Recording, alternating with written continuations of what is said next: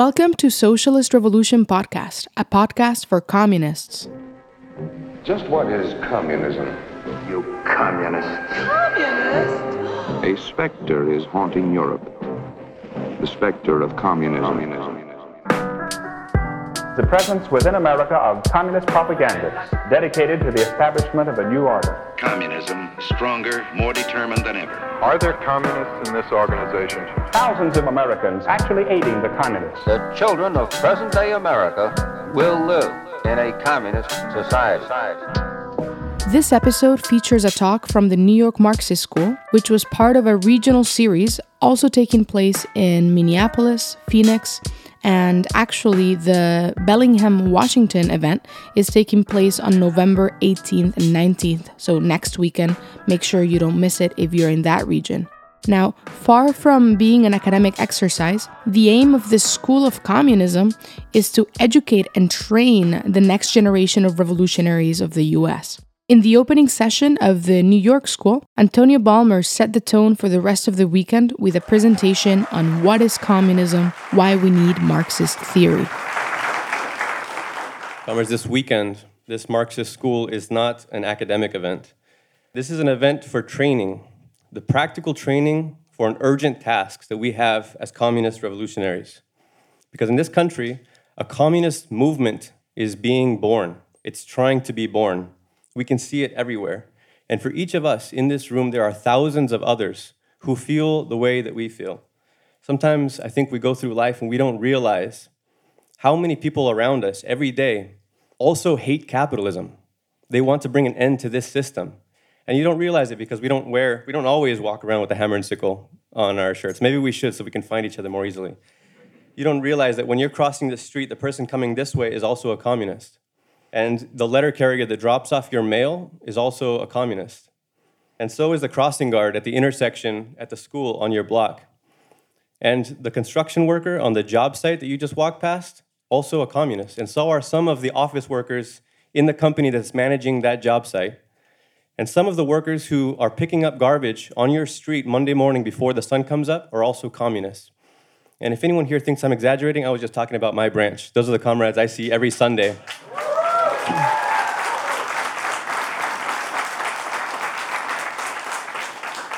But the best part of it, really the best thing, is that we know that we've only just scratched the surface. There are so many more out there. And it's something that I've honestly just realized more fully in the last couple of months as well. Putting up the posters, the stickers, putting up this picture of Karl Marx saying, "Are you a communist?" Asking that question has resulted in being bombarded with thousands and thousands of people who are writing us saying, "Yes, I'm a communist. I want to fight."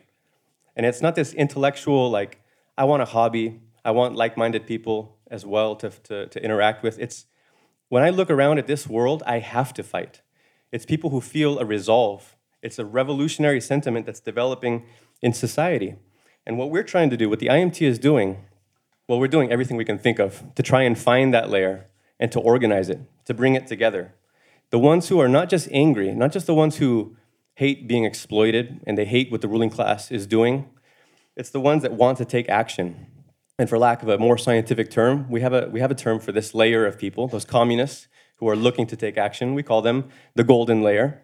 And it's not just because we're talking about tapping into a gold vein, a gold mine of revolutionary workers. It's also a way of recognizing what a special layer, what a special segment of society this is. Here we are in a country with no mass communist force yet. There's no mass organization that's making the case for communism systematically in the day-to-day. There's no force that's transmitting that into society. On the contrary, you've been bombarded with anti-communist propaganda like no other country has for generation after generation. And yet, what the polls say is that there are 30 million people in this country who view communism as the ideal economic system.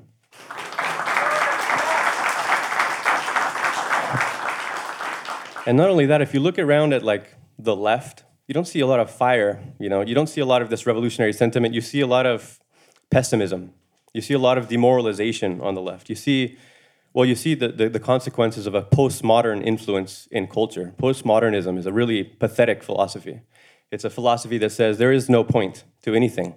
There is no direction to history. There's no reason for optimism. There's nothing out there for us. And so instead, it's just this mocking irony of everything. And despite that, the communist layer is coming forward. Despite that, despite the influence of this doomerism, this apocalyptic view of what's happening, this dystopian themes that are coming into mass media, into the culture, despite all of that, the golden layer is saying, I think we can fight for a better world. That's what I want to do. That's what I'm committed to.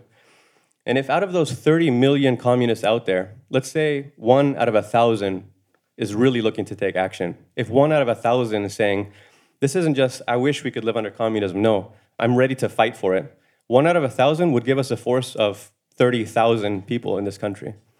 30,000 well-organized communists, 30,000 who are determined, who are rowing in the same direction, who have a consistent message. With that, you can win over the working class. With 30,000 like that, and if you win the working class, if you're an instrument in the hands of the working class can transform society. We have a road to changing this system. As individuals, we can do nothing. But if you're talking about bringing thousands and thousands of communists together, then we can start talking about a vast network of revolutionary recruiters, of communist cells in every workplace, in every union, in every major city, every working class neighborhood, bringing an implacable, uncompromising class war attitude into every picket line, into every strike battle. Once again, the purpose of this weekend is to bring that force together, to prepare our comrades, to give us the tools for that task. Because to be an effective communist, you have to be successful at recruiting other communists. You have to organize people together. You have to be building a force. And it's not enough to hate capitalism to do that successfully. We also have to have depth. We need to have explanations. We need to have answers, not just for our coworkers, our friends, our family, but for other communists as well. The willpower itself is not enough. So that's what I want to try and tackle with this session. Some of the questions that have been coming up.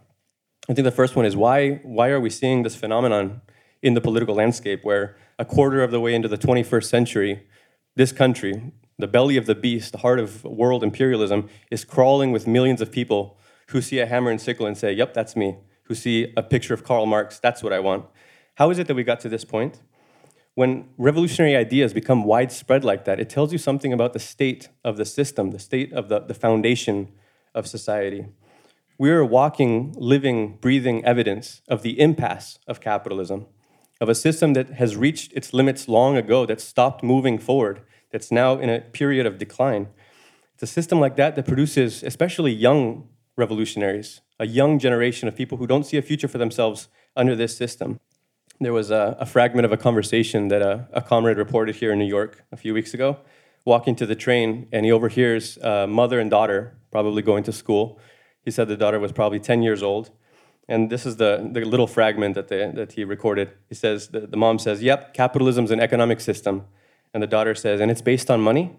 And the mother says, yes, well, money is a part of it. The daughter says, then we need to end it.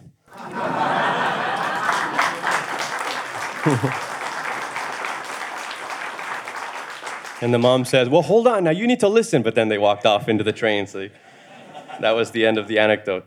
This is another anecdote I heard this week from a comrade who met another comrade who works with third graders about how their top concerns are the climate crisis and school shooters. How's that for a picture of a society in decline? This is the kind of world that produces a generation of revolutionaries. I also read this was published a couple days ago in the Washington Post. Not the wealth gap, they're talking about the death gap between rich and poor is widening. The United States is failing at a fundamental mission, keeping people alive. It says specifically working age people are dying at a higher rate than 40 years ago. Could it have to do maybe with the fact that 112 million people are struggling to afford healthcare? Could it be the fact that maybe there hasn't been a raise in real wages in 50 years, that we've had 50 years of decline? Could it be the fact that half of the American workforce doesn't earn enough to rent a one-bedroom apartment anywhere in this country? That a minimum wage worker can't afford to rent an apartment anywhere? That you have to work multiple jobs? This is the condition of the American working class in the 21st century. Actually, it was described very vividly 175 years ago in a text written in 1848. Marx talks in the manifesto about how, on average, the worker is receiving just what's absolutely necessary to keep the worker existing as a worker. It says it merely suffices to prolong and reproduce a bare existence. The laborer lives merely to increase capital and is allowed to live only insofar as the interest of the ruling class requires it. So when they don't require it, that's the end. That's the purpose of being a proletarian in this system. A third of the workforce is earning $15 an hour or less. Going back to that Washington Post, it said, America is increasingly a country of haves and have-nots, measured not just by bank accounts and property values, but also by vital signs and grave markers. Dying prematurely has become the most telling measure of the nation's growing inequality. They measured the death rate in the poorest 10% of counties and found that it's risen over the past 4 decades by 570%. So here's, again, the manifesto. And here it becomes evident that the bourgeoisie is unfit any longer to be the ruling class in a society and to impose its conditions of existence upon society as an overriding law. It is unfit to rule because it is incompetent to assure an existence to its slave within his slavery, because it cannot help letting him sink into such a state that it has to feed him instead of being fed by him. Society can no longer live under this bourgeoisie. Its existence is no longer compatible with society. This is a hint about why we see the rise of a communist movement more broadly. These conditions that people are living in are screaming out class struggle.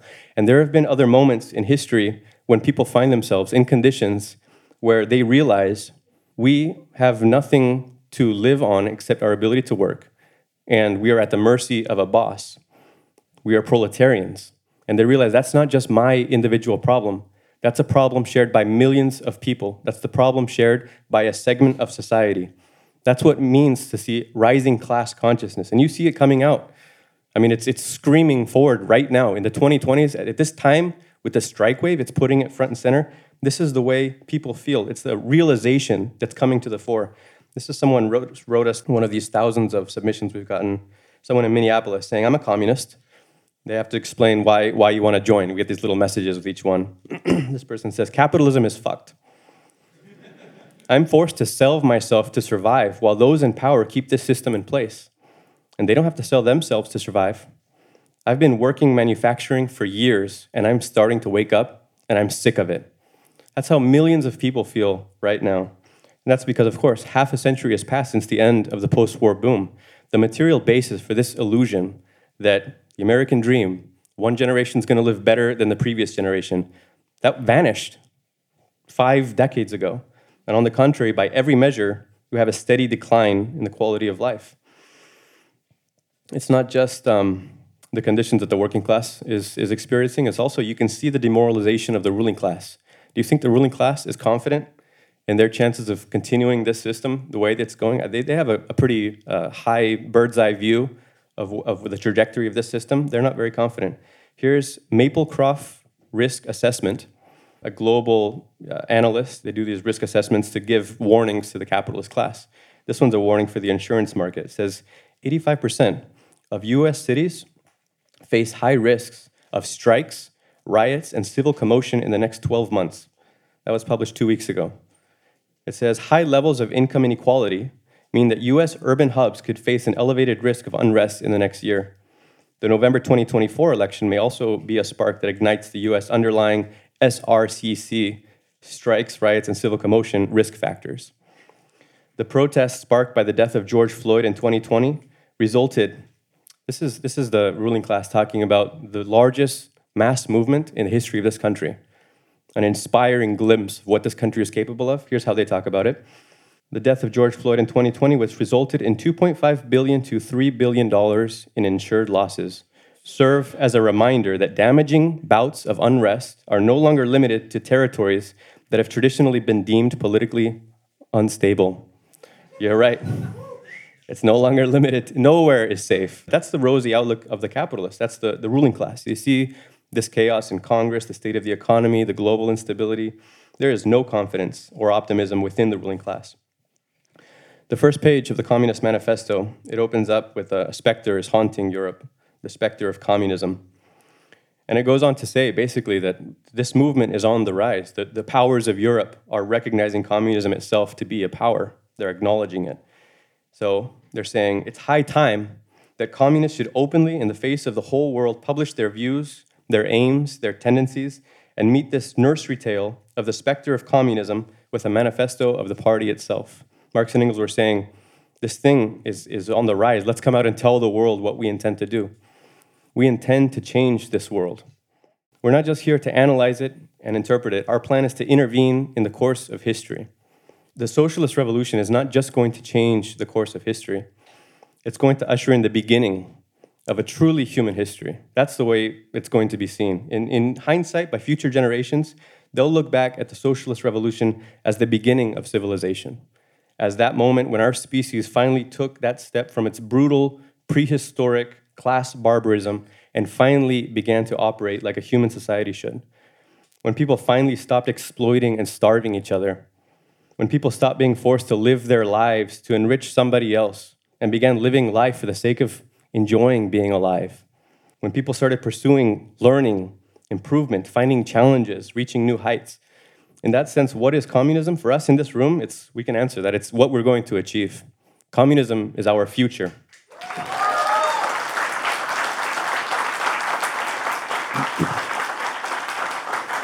It's also a return on a much higher level to a state that our species lived in for a vast majority of its existence. If you consider that they found these human remains in Morocco from 300,000 years ago, that sent back the timeline of how long we understood modern humans to be existing as a species.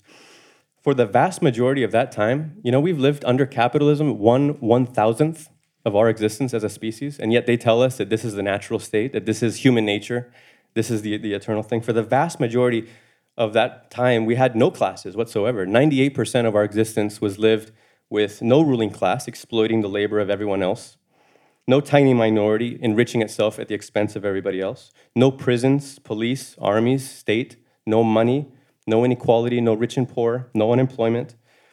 And so when people talk to us about human nature, you have to laugh when they say that capitalism is the natural thing. The ruling class, of course, always upholds its own system as what's natural. This is, again, in the manifesto, Marx said that the capitalists view their own system as if it were eternal, as if the structure of capitalism were based on the laws of nature and reason. He says to the bourgeoisie, this is a selfish misconception which you share with every ruling class that has preceded you. The feudal lords, the absolute monarchs, they assumed they would continue to rule generation after generation, forever and ever. The Tsarist dynasty that was overthrown, the Romanovs, overthrown in 1917, they were in power for 3 centuries before 1917 arrived. They thought it would just continue. And the ruling class today also thinks, well, I'm not sure how confident they are. I don't think they expect another 300 years. But to really tackle these questions, I want to dive to a deeper level of Marxism, because being a Marxist is not just hating capitalism. It's not just wanting an alternative, wanting something better. It's also about having the tools, having a way of wrapping we lived.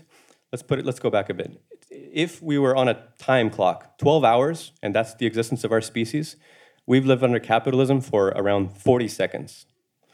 So all of us have been born into this world in these last 40 seconds. And of course, class society, capitalism, is all that we've known.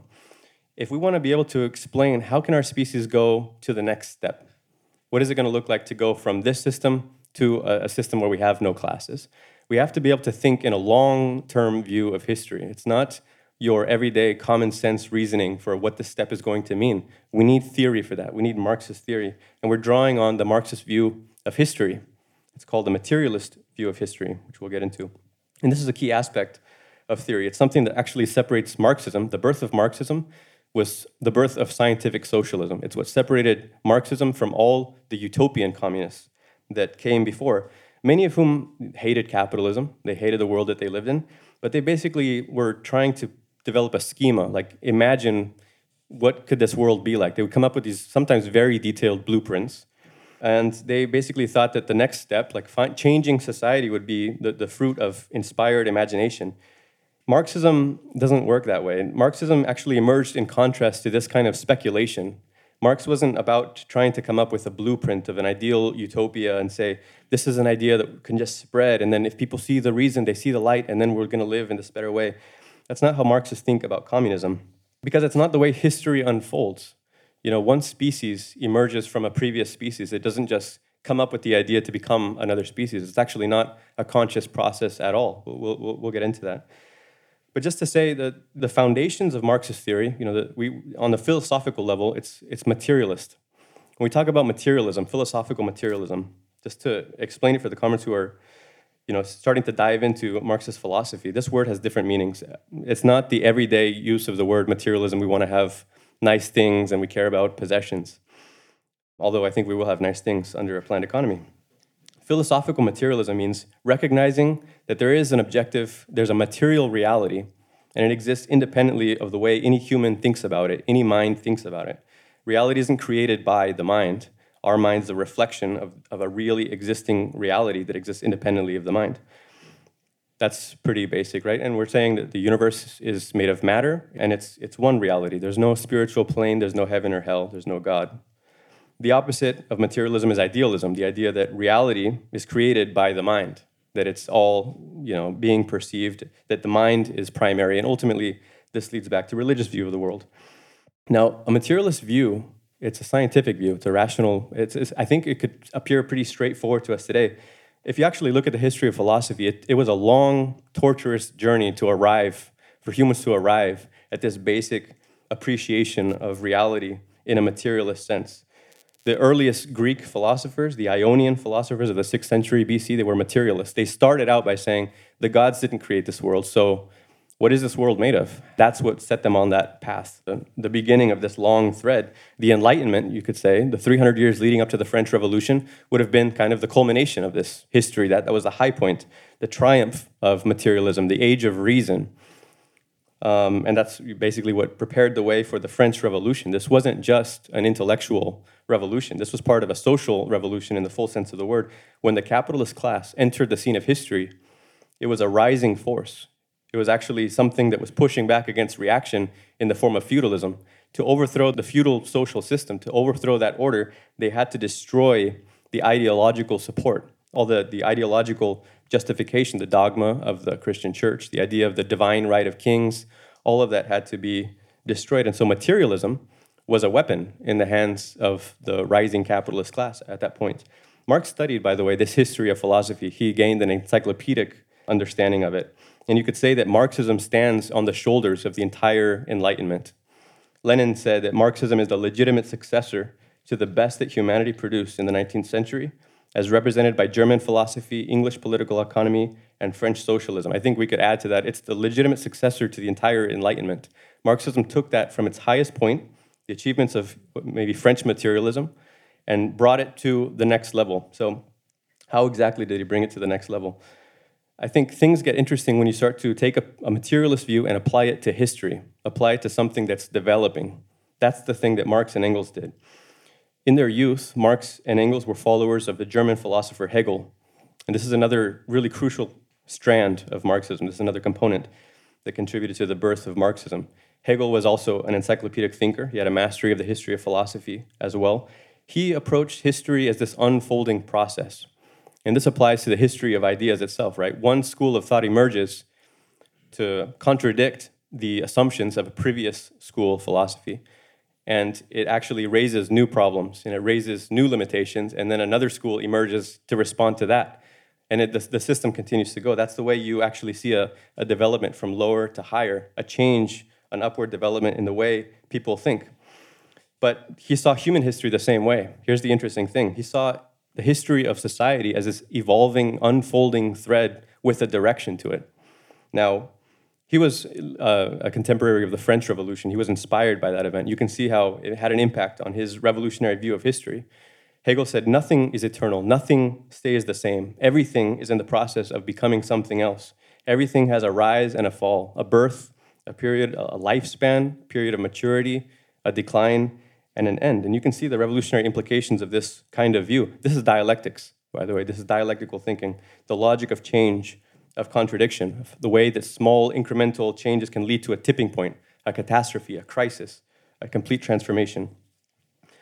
So Hegel's great contribution was to look at history as a process that was unfolding. He was himself, paradoxically, he was an idealist. He thought that this was all moving in the direction of some great idea, some absolute. It was a mystical way of tying together his system. But what Marx and Engels did was they took that view of history as something that was unfolding, and they put it on a materialist basis. That was the achievement that they made. They looked at human history as materialist, which nobody had ever done in a consistent way before. History isn't driven by the absolute idea. It's not driven forward by the mind of God. It's actually not driven forward by any mind. It's not driven forward by conscious decisions of humans, even though it's made up of conscious humans. Going back to this parallel with evolution, 3.5 billion years ago, the only life on this planet was microbes, single-celled organisms. And billions of years of evolution have transformed that level of an organism into all the variety of the plant and animal kingdom that we know today, including Homo sapiens. But that amazing, mind-blowing process wasn't consciously driven or planned by any conscious will. It happened independently also of the actions of the species themselves, right? There was never a decision, let's make an evolutionary step from this species to another step. It didn't have to do with any kind of conscious decision. It was a result of natural selection. So human history is also an evolving process. Human history has also gone through an amazing process of transformation. As I said earlier, 98% of our existence was spent hunting and gathering in small bands, the Paleolithic or the Stone Age kind of existence. You had the Neolithic revolution 10,000 years ago, roughly. Some 6,000 years or so, the beginning of settled agriculture, irrigation, large-scale animal domestication, a division of labor, the rise of the first-class societies, the rise of the first ruling classes, ancient civilizations, exploitation of slaves, feudalism based on serfdom and large-scale land ownership, the rise of capitalism in modern industry. All of these, from each of these systems, you could say these are modes of production, right? From one system to the next, what is it that drove that progress? That's the question that Marx and Engels asked. It's actually a question that had not been asked in an approach in a materialist way until then. And that's the question that gave rise to scientific socialism. What drives forward that progress from one system to another in history, from one mode of production to another? And the answer to that question, it might be familiar to you. The history of all hitherto existing society is a history of class struggles. It became the line of argument of the entire Communist Manifesto. If you have, in this rise and fall of one system after another, each system has a life cycle. It has a certain justification for emerging on the scene of history to begin with. And that justification is the system's ability to develop the productive forces. So here's another concept for us. I know we're throwing around a lot of technical terms here. This is the key to the materialist concept of history. The productive forces are the thread of all progress in human history. If you want to say, what is that continual thread of progress from the beginning of human history up until the present? It's that we've improved our ability to produce, the technique, productivity, technology, scientific advances, division of labor, the methods of production, our ability to meet our needs, to collaborate in a more and more intricate way and make sure that it becomes more efficient, that fewer humans have to exert an absolute amount of time in order to produce the needs of life. That's the development of the productive forces. If that is moving forward, if that is improving, then a system is healthy. It's continuing to move forward. If you have a ruling class on the top of that system, and that system is still moving forward, that ruling class can expect to continue to rule with relative stability until that stops being the case. And that's the thing. These systems have an expiration date. They all have a sell-by date. They all have the same arrangement, which helps the productive forces move forward at one stage. At a later stage, that same arrangement stops having that result. It starts to become a fetter. It starts to become an obstacle. It starts to become a straitjacket on the productive forces. It no longer helps them move forward. And that's when that system is curved over the edge of its healthy point. It starts to move into a period of decline, of crisis. That's when you enter these kinds of periods where people start talking about the end of the world is coming, apocalyptic doom. Really, it's the end of a mode of production that's coming. It's this period of decline that starts expressing itself in all of these ways where people feel this thing isn't moving forward anymore. Sound familiar, by the way? We're deep in this phase of capitalism's decline. It has long ago stopped developing the productive forces. And when that happens, you have this period of crisis, a revolutionary epoch opens up, and the class struggle, again, comes to the fore. It becomes the real question. Is there another force in society? Is there another class that proposes another way of arranging society that can impose a new social structure on the economy and allow those productive forces to come forward? If that exists, that class is historically justified to come to power, to reorganize society, to allow the productive forces to be unleashed, and a new mode of production begins. That's the mechanism that has brought us from the Stone Age to the present day. That's the line of development, just like natural selection is the mechanism that allows one species to go to the next. It's all been these different stages that have developed the productive forces. So, going back to the manifesto, the first part of it is Marx explaining how the capitalist class emerged. They had their day in the light. They unleashed massive productive forces. I mean, capitalism has transformed the productive forces like never before. Actually, that's a special thing about capitalism. Now that we have this level of productive forces, the market, the thing that produced all of this progress, long ago stopped producing it. Now you have this monopolization, you have the concentration of capital, massive debt, it's not moving forward. You have wars and all this brutality in order to sustain it. But now there's another force in society. There's the working class. That is the class that actually has the historical justification to come to power. But unlike previous ruling classes, here's what it says in the manifesto. All previous historical movements were movements of minorities or in the interest of minorities. The proletarian movement is the self-conscious, independent movement of the immense majority in the interest of the immense majority. For the first time in human history, you have a class that has a way to reorganize society that would actually represent the vast majority of the population taking conscious control of those productive forces. You know, the task of the capitalist class was to sweep aside the feudal ruling class, to sweep aside that structure of society, to unleash the productive forces by making the market bloom, right? Allowing free trade, allowing wage labor, dispossessing the peasantry.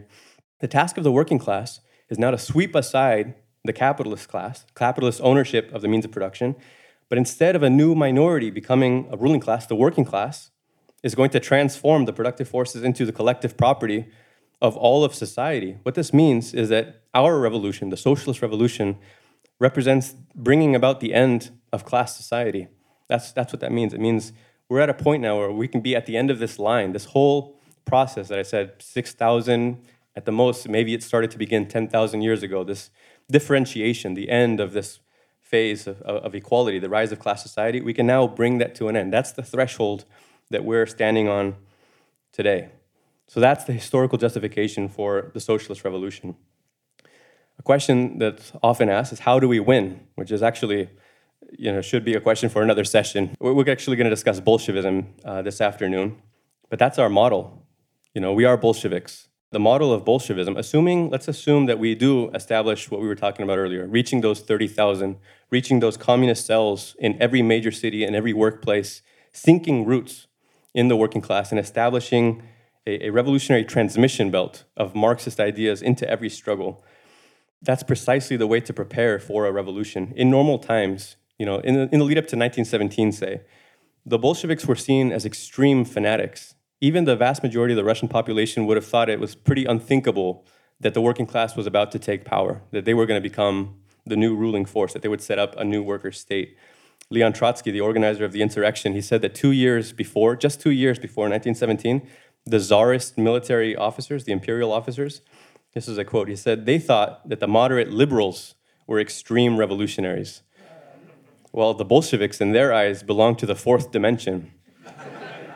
I think we belong to the fourth dimension for the Republicans that are talking about communism being the Democratic Party. We'll show them the real communists.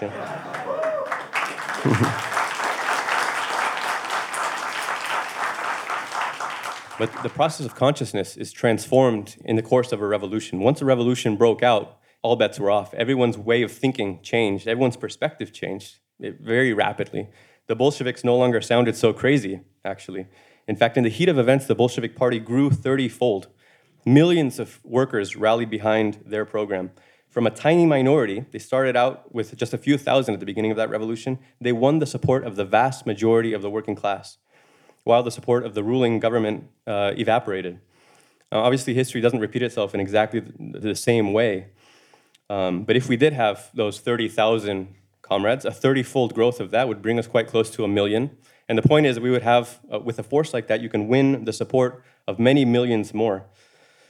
Now, I'm not going to get into the weeds about how exactly a transfer of power could take place, but we did see a glimpse of revolutionary potential in this country in the summer of 2020. Let's imagine another scenario like the upsurge of the George Floyd movement, where millions and millions of people are pouring into the streets from coast to coast. But instead of a spontaneous uprising, we're talking about an organized uprising, a coordinated general strike action that has units of workers that have been preparing for it in every industry and every workplace. that are organized as units preparing to do something more than just paralyze industry, to do something more than just bring society to a halt. You have strike committees, workers' councils prepared in advance. We saw what Trump did. He went underground in his bunker under the White House, but he also threatened to deploy the US Army to go and repress protesters in American cities. And it provoked an outcry from generals, from acting generals in the Pentagon, and from a series of retired generals who were openly defying a president, kind of not something you see every day, because they realize that's a serious thing. You don't talk about sending in the troops when you have a mass uprising like this. They understand that's the last card you can play. When you play the send in the troops card, you're pretty much out of cards, and you never really know how those troops are going to respond when their task is to shoot on unarmed civilians. When you have a mass uprising that is changing the way everyone thinks. Going back to the moment of the first time that the working class took power, in the Paris Commune of 1871, that shift of power into the hands of the workers actually took place in a specific moment, you could say. There was an uprising taking place, and you had a lineup of troops with their rifles, and their general is realizing the situation's getting out of hand. We need to put an end to this now. We're going to lose control of this. And gives the order to aim at the crowd and to fire. And the soldiers are aiming, and they're not firing. Fire, and the soldiers are still not firing. And in that moment, something deep inside one of those soldiers comes to life. And the rifle is turned towards the commander. And in that moment, all the other rifles also turn towards the commander.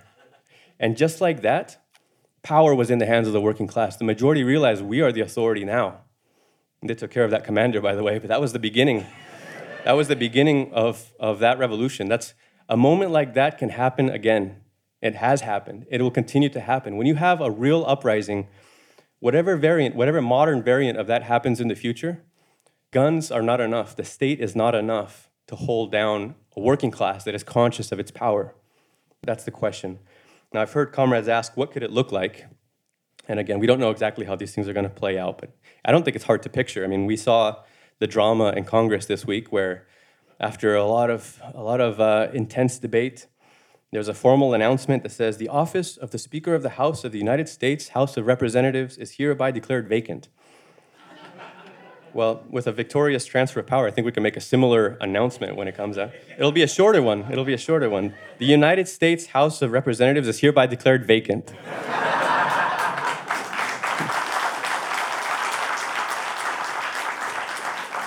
And I personally, this is just a detail, but I think it would be nice if we could get a hold of the national emergency system that they tested on Wednesday and make sure that we blast that on every cell phone, every TV, every radio in the whole country and make sure everyone knows this is the end of capitalism right here. We're going to have a lot of red flags, too. Big ones. I'm mostly excited for the one that's going to go on top of the One World Trade Center. But I think the White House is going to look pretty epic as well, a red flag over the White House. Right, but more importantly, what is a workers' government going to do? Specifically, a socialist transformation of society would begin by expropriating what Marx called the commanding heights of the economy. We could look at it like the Fortune 500 companies. That's 2/3 of the US gross domestic product in the hands of those 500 companies. That's $14.2 trillion in revenue, $20.4 trillion in total market value.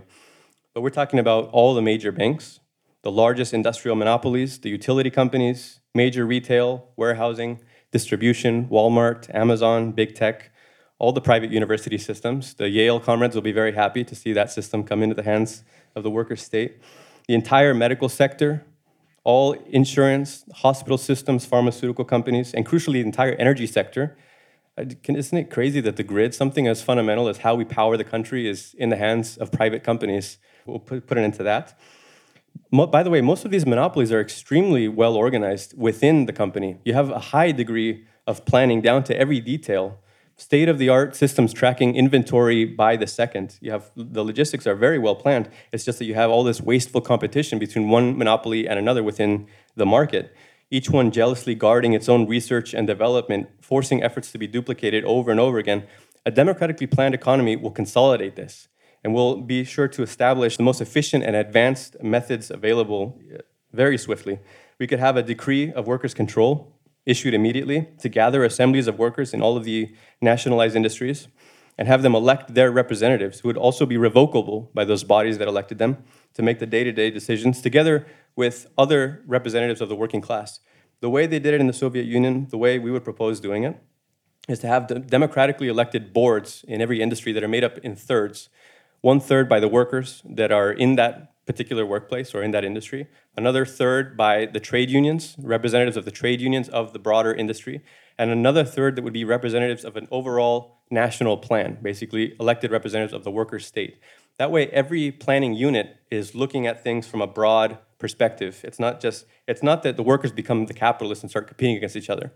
Everything is now planned in a rational way, according to the needs of the economy. And if you consider the wealth at our disposal, once the productive forces are freed, in this country especially, but on a global scale, for one, we could end the housing crisis by the end of the week. There are 16 million vacant homes in this country. So we could not only get a roof over the nearly 600,000 people who are living on the streets, we could also provide a much-needed upgrade for millions of families who've been forced to live in bad homes, in unhealthy conditions, some of them for generations, by the way. When people talk about the question of reparations, I think this is the best way to envision genuine reparations for centuries of slavery, of colonialism, of exploitation and oppression, expropriating the capitalists and planning the economy and building socialism. After the end of capitalism, I think we will have a proper reconstruction. Finally establish real social equality, not on paper, but in real life. Rents could be immediately fixed to no more than 10% of income. In addition to expropriating the vacant properties of the large-scale landlords, you could expropriate the assets of the largest corporate landlords. You have institutional investors that own massive, I think a quarter of the housing in the entire country, millions and millions of rental units. You could have free universal health care, as a matter of fact, access to free lifelong education. These would be basic conquests that we would be able to establish in short order. Free full-time childcare facilities, after-school programs. Abolish this state of things where it's such a difficult thing to raise the next generation. Affordable public laundry services, restaurants that can serve good food, help people be healthy. In terms of employment, we would do away with the situation where people are working multiple jobs just to make ends meet. Everybody could be given a quality job with a shorter work week. I don't see why we have to work more than 20 hours. We can share out the work with the available workforce in each industry. We fight for a minimum wage of an annual income of $65,000, which is roughly the median income today. That's just the minimum. But even the question of wages would be in flux. Your disposable income is a question that would be transformed once so much of your paycheck isn't going to rent, to student loans, health insurance, and so on. And with a shorter week, with those basic needs met, with the end of this thing that weighs down on millions of people, this constant, desperate feeling of I'm just treading water, of financial stress, of trying to survive, when we release that, it's going to transform the conditions of the working class. People are going to find themselves with more breathing space. They're going to find themselves with more free time, more energy. And I think we're going to desperately need that, actually. We're going to need to harness that because we're going to have our work cut out for us doing what the capitalists have failed to do in relation to the climate crisis. We're going to have a complete overhaul of the energy grid, protecting all the jobs involved, all the workers' conditions, in addition to a monumental public works program of mitigation, of repair, of rebuilding, of disaster prevention, redesigning cities, public transportation, entirely new energy infrastructure. That's exactly what's required. That's objectively what's required by the climate crisis, and it's objectively impossible for the market to carry it out. This is to say nothing about the international repercussions. I mean, when we have a revolution in this country, the impact it's going to have on the rest of the world is practically unimaginable. But a revolution, a successful socialist revolution in any country would electrify the global political landscape. I mean, just like that, millions and millions of workers, billions of people are going to be inspired, but you're going to see people are ready to take action. You're going to see communist parties, mass parties rising up, springing up seemingly out of nowhere all over the world in response to an event like that. And if we do our jobs right, we should have the forces ready to greet such an event, ready to take a massive influx into the ranks of the organized communist movement, ready to deploy those communist cells to the urgent work of agitation, of preparation to carry out a revolution here. The result of rationally planning democratically planning the economy on a world scale wouldn't just be that life gets better, that we have better conditions, a shorter work week. It would mean a state of superabundance. It would mean we no longer need a state at a certain point in the sense of an armed force, which, by the way, would also free up. The world is spending over $2 trillion every year in armaments. Actually, a huge part of that, 42% of that, is the US military budget alone. That's going to come in handy when we can free up that amount of wasted resources. The result of planning the economy in this direction would be arriving at communism, arriving once again at this place where humanity is free, is equal as a species. There's no state, no ruling class. I think under these kinds of conditions, on living under a situation of superabundance, I don't think it would take long for all traces of religion, of prejudice, and of violence to also dissipate, to wither away with it. Now, I know that painting a picture of another world like this, when we're sitting here in Manhattan, can test the imagination of some people. I know that some people, it may bring out a bit of skepticism. The point of Marxist theory is not to make a vivid fictional representation in our head of what the future is going to look like. Although I do think that part of being a communist is looking around at this world and being able to see that potential that's there, to see the next world that sometimes peeks through. Because we're talking about the evolution from this species to the next species in history, right? One comes out of the other. We're talking about, we recognize the one that's waiting to come out. And what is the point of Marxist theory is to help equip the mind of a communist to carry this out, to produce this transformation, that task of changing the world. Because this transformation that we're talking about, it's not just something we're inventing out of thin air. It's simply pointing out there is productive potential. Objectively, that potential exists. It already exists. And if it could be unleashed, what would the possibilities be? They would be incredible. Once they're no longer constrained by the absurd, narrow limits of private property, private ownership, of the profit motive, of everything organizing just to make a profit for a tiny minority. This is the evolutionary thread that we're talking about in human history, saying, look, we can see what this next step is going to be, and this dystopian hellscape is not the end of history. This is just the end of our prehistory. Being a communist and adopting a Marxist outlook means being able to see that long view of history. It means resisting the outlook and the ideological pressure of the ruling class that has come to its end, resisting the pessimism, the demoralization, the doom, and looking at capitalism, looking around, especially once we get outside here in Manhattan, this nerve center of imperialism, those imposing skyscrapers of finance capital, and realizing capitalism is not natural. Capitalism is not sacred or eternal. It's not omnipotent, and it won't last forever. Comrades, until we reach the day where we can see that task through to the end, it's our duty to gather together the grave diggers of this system and prepare for revolution.